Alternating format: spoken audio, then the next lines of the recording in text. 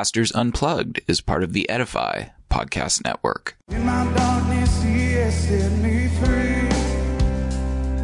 And now I hear the Spirit calling me. Hello, this is Pastor Shane Eidelman of Westside Christian Fellowship. Because pastoring can be difficult, challenging, and exhausting, Pastors Unplugged is specifically designed to encourage those in pastoral ministry. I hope you enjoy this episode of Pastors Unplugged. You were born for such a time as this, such a time as this. Hey, hello everyone for this episode of Pastors Unplugged. It's where I try to pick up topics that are more relevant for pastors and those in Christian leadership than just those who are not. And the topic today is one of the questions that has come in mainly from younger pastors. How do I really, in quotation marks, really, how do I really prepare a sermon? So, boy, how much time do we have? The short answer is what I'm going to talk about now. The long answer, of course, is I've got books at home on, they call it homiletics and hermeneutics, how to study the Bible, how to prepare sermons. And there's a lot of great points in those books. There's a lot of insight. And so I would never discourage that. But I've seen a lot of people with head knowledge and not heart knowledge. They've got degrees and they've got book knowledge, but they don't have any life experience. So what can happen is they speak over people, meaning let's talk about the background of a certain apostle and a prophet in the historical context and the eschatological overview of the ramifications of what could transpire. And, it's just way over their heads when you've got people in the pew whose marriages are falling apart, whose lives are being destroyed by the enemy, who came in and this is their last hope. And you have to speak prophetically and boldly into the lives of these people. Now, with that said, there are different callings, different giftings. So you'll have someone who is a gifted teacher. They give a great introduction to a book of the Bible and really give some historical context, and they really make it come alive and applicable to those who are listening. And so that's incredible. You've got others, though, that are more preachers. And then you have, preaching, meaning that voice crying in the wilderness, that strong, maybe, tone in their voice, that urgency, and evangelist, and more like, the Billy Grahams and things like that. So you have a lot of different, people with different giftings, different callings. And so you have to find what works best for you. My thought is how to really prepare a sermon. Well, sermons are really prepared in the prayer closet. Before God prepares the message, through leading you, he prepares the messenger. So the true definition, D. Martin Lloyd-Jones said, and I would recommend his book, Preachers and Preaching, very incredible book. In the last chapter, he talks about the endowment of the Spirit, the empowerment of the Spirit, which is absolutely vital. So I would say start there. Actually, you have to start with salvation.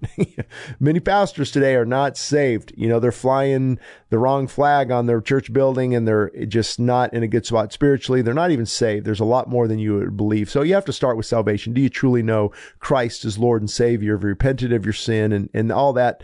To say the next big step would be a mighty filling of the Holy Spirit. So is he filled mightily with God's Spirit? Is he in the spot of complete brokenness and humility? Is he Spirit led? Is he being directed by God's Spirit? And that is so important because without that, without that Spirit infusion, that's why some sermons seem dead and lifeless, and others come alive because the Spirit of God is speaking boldly and prophetically through that person. So what I would begin with is obviously salvation, but then are you truly filled with God's Spirit? Are you trying to impress people with your PhD and your master's degree and where you went to seminary and because you're so eloquent, you have an incredible gift to speak and it's all about, 3 points in a poem and man, look at this sermon. It's dialed in. That's not the right heart. You've got to really get to that spot of brokenness and humility. I think that's one reason that God has used me, because I'm utterly dependent upon him. I am not a public speaker. I was a construction worker, struggling with dyslexia and reading words, and my mind, the way my mind thinks, sometimes cannot get the right word out. And I would not say I'm an eloquent orator. I look at people like, I love Adrian Rogers, incredible gifted speaker. I even like, people that, from obviously John MacArthur as a teacher, and Alistair Begg. And then I would look at Adrian Rogers more as a preacher.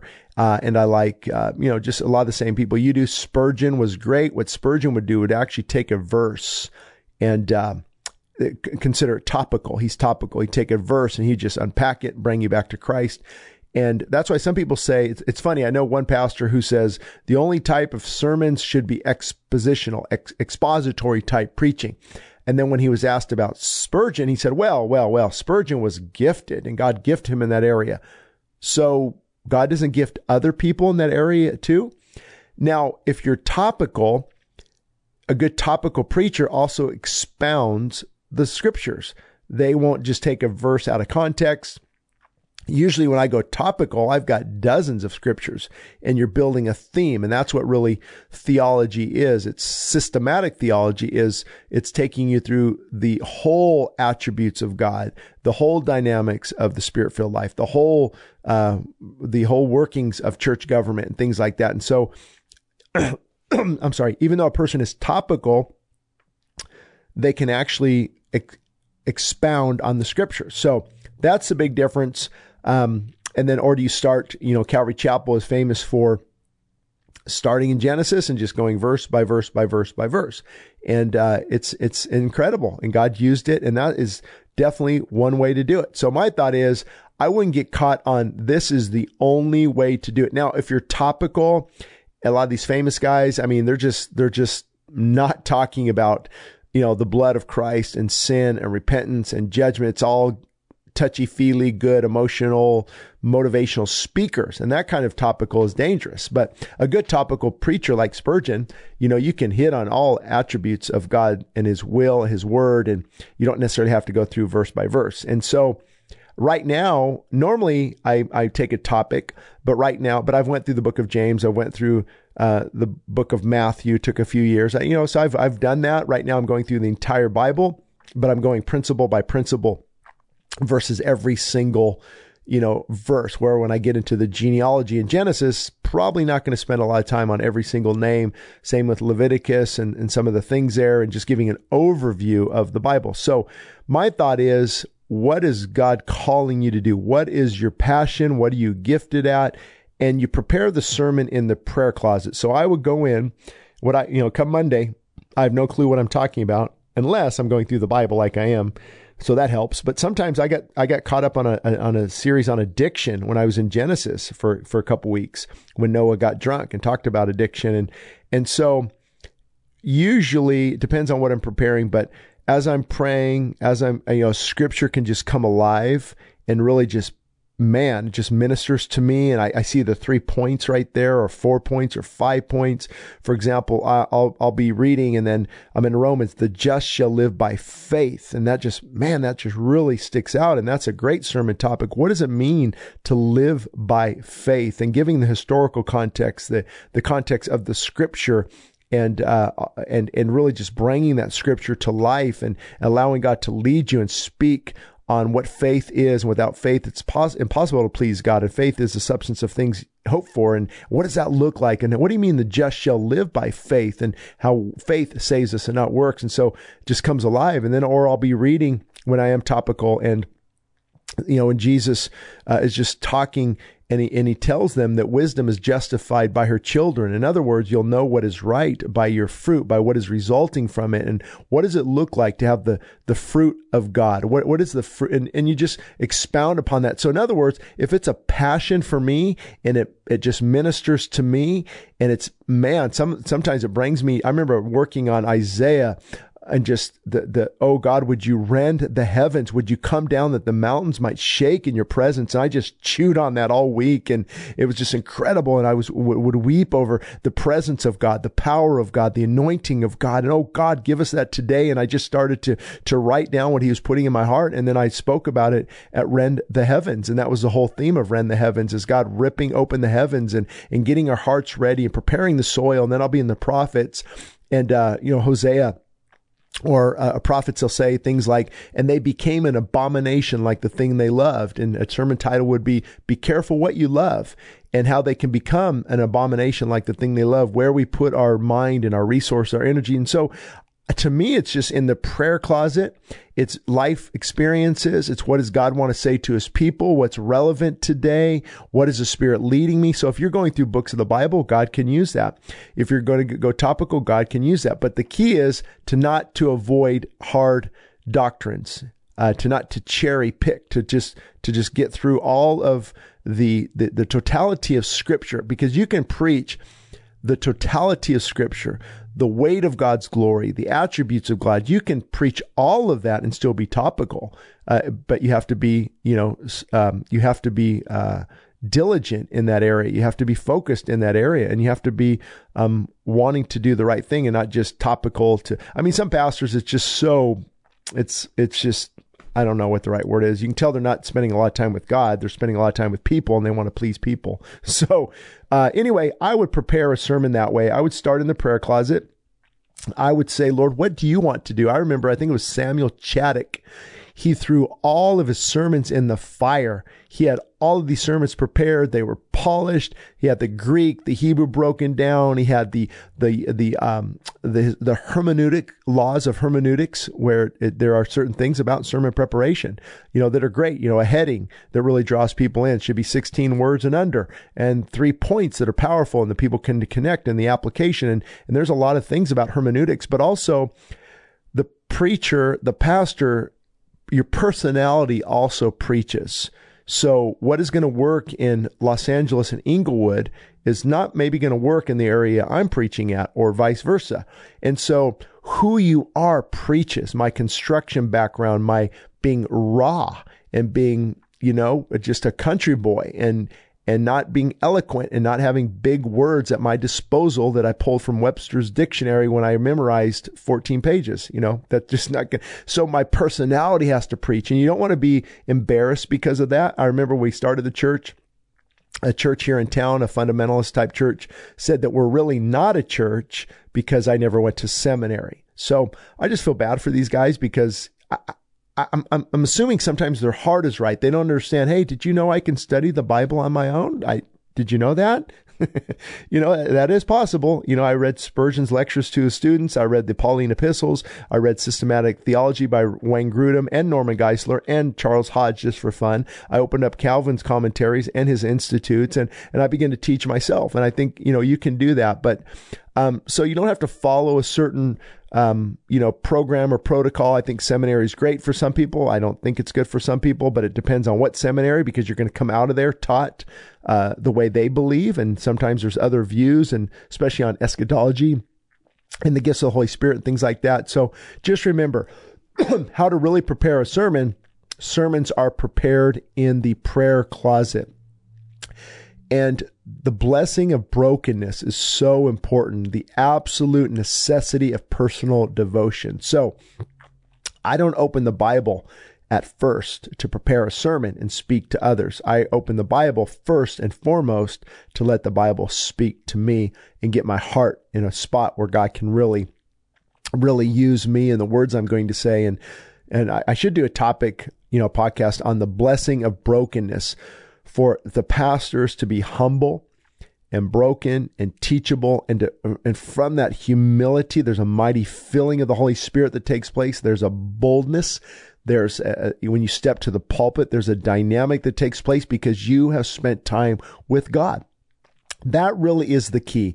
We could talk about how to prepare the sermon, how to deliver the sermon, how to organize the sermon. But at the heart of it, it is a man on fire with the presence and power of God, who has spent time with God, and he's got something to say, and how he says that, how he dresses, how he communicates is going to be different than other people. And so there are preachers, there are teachers, there are evangelists. I've seen some pastors who actually sit down with the microphone and they speak that way, and they're teachers. And I'm like, I could never do that. I want to be moving around my body language and feeling the weight and the passion of God. And other people look at me and they're like, man, that guy, he's a little too loud. He's a little too kind of, just a strong personality and in your face, and talks about controversial topics and kind of moves around a lot. I used to move around a lot more when I didn't have to just sit there with the pulpit, looking at my notes. And so that's changed too. When I was speaking, before I became a pastor, I actually would memorize my sermon notes. So I would have a couple months to prepare for an event. I memorized my sermon notes. I went up there and didn't have any notes. I would just speak to the people. I'd move around a lot, and I had the points in my head, and then I would put like a skeleton in my head, and then I would put clothes on that skeleton as I spoke. That's what Spurgeon advised as well. So when I became a pastor, I couldn't do that anymore because it's hard to prepare memorize an hour sermon. Plus, you want to stick with a lot of the scriptures, reading from Genesis that I'm in now, and points and quotes. And so it's good as well, but I think there's times and how God designed you. It's really how God designed you, how he's going to use you. And when you try to fit into a certain mold or what people think you should look like, that's where you run into trouble. For example, if people go and plant a church in Los Angeles, might not need a suit and tie.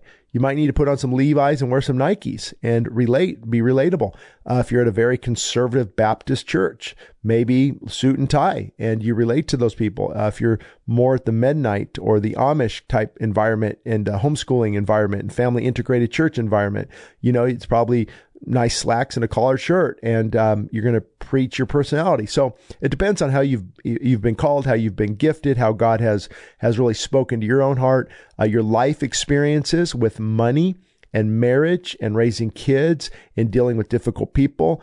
That life experience speaks volumes into your messages as well, because people, D. Martin Lloyd Jones came from a medical background. And so how he would deliver the sermon was very methodical and very organized, like a doctor, where, my background was in construction. And then, as many of you know, I became a district manager, managing partner with 24 Hour Fitness. And then now I'm a corporate executive in my 20s, learning. I have to read profit and loss statements. I have to answer to a board of directors. I have a $300,000 goal each month I have to hit, and I have to beat it by a good 6% over same store growth and things like that. And looking at numbers, looking at payroll, managing human resources, I can see how God used all that now for what I'm doing in the pastorate. And so other people don't have that experience. They have different experience, and they're going to relate to people differently. And so I just want to be careful we're not judging others like, well, why aren't you like this person? And you have this degree and eloquent, and your words are just pointed, and they are powerful, and they are clear, and they are succinct, and you use these big theological terms of propitiation, and well, that's not me. I'm going to be who I designed me to be, and God designed me to be, and you need to be who God designed you to be. And so I hope that helps. In a nutshell, you could sum it up. Prepare a sermon first by preparing your heart before God, being open to what he wants to say. I never want to say never, but I don't prepare a sermon and say, okay, I wonder if they're going to like this point. Okay. You know what? This is going to probably offend some of the big givers. If I use that illustration, I've got to, we're trying to really grow this church. I got to really not step on too many toes. I really don't consider that. I spend time with God. I want to be humble and gracious and loving, but I'm going to have to say some hard things. And often, as I'm preaching, things come to mind. And so I've got to discern, is this God? Is this Shane Idleman, or is this anger? Is this frustration coming out? So normally I'll pray, Lord, help me with this. I'm going to say this, and Lord, I pray it's you, and I know it's going to help people. It needs to be said. And so, as you're spending time with, the closer you draw to Christ through brokenness, humility, dependence, repentance, the more filled you are with the Spirit, and therefore your sermons can take on a new weight, a new authoritative weight, and you speak to life's issues. You speak to what's going on, the conditions of the heart, and you have to have that brokenness, humility. It was said of George Whitefield that anytime he would preach on hell, there were tears coming off of his cheeks. And so having that love, that true love for people, if you don't have it, ask God to give it to you, because sometimes I don't have it. I struggle just like you do. I get upset, I get bitter, I get frustrated, and I don't want it to come out in my sermons. And what I'm hoping we can get back to at some point, I don't know how, but we used to have a worship on for an hour and a half, 2 hours every morning at 6 a.m., where a lot of us, it was up to 50, 60, 80 people, 100 people sometimes. We're just there at 6 a.m., lights are down, and worship is on. And we are just at the altar. God is really getting my heart ready. But then we had to start another early service to accommodate the growth of the church. And that kind of went to the wayside. Even though we have an hour worship now at the first service, it's not, that dynamic has changed a little bit. So personal devotional at home, personal worship at home, being a worshiper just as much as you're being a worker. And basically the sermon comes out of that whole life. A.W. Tozer said, "Who a man is all week is who he will be when he steps to that pulpit." In other words, you can't just prepare something Saturday night and pray, "Okay, God, I pray you just use this," but you're looking at porn throughout the week. You're watching movies you shouldn't be watching. Maybe you're experimenting with a little bit too much alcohol, or taking some liberty with certain things. Maybe you're, who knows, you're just gossiping. You're putting down other churches. You're putting down other pastors. You're just kind of grown bitter. All of that is going to preach on Sunday. And so that's how and why it is important to get your heart right. So anyway, I hope that helped. If you're listening to this, please forward this on to other pastors who might need to hear this. And I think together we can just bring in another spiritual awakening.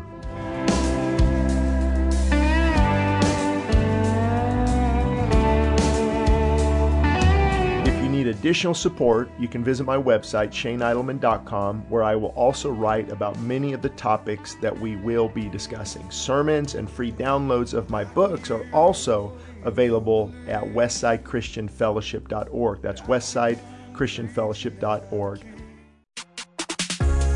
This podcast is part of the Edify Podcast Network. Edify is a faith-inspiring app that brings together thousands of the best Christian podcasts in one place for your listening enjoyment. Cut through the noise and grow your faith by diving into the world's top Christian podcasts today.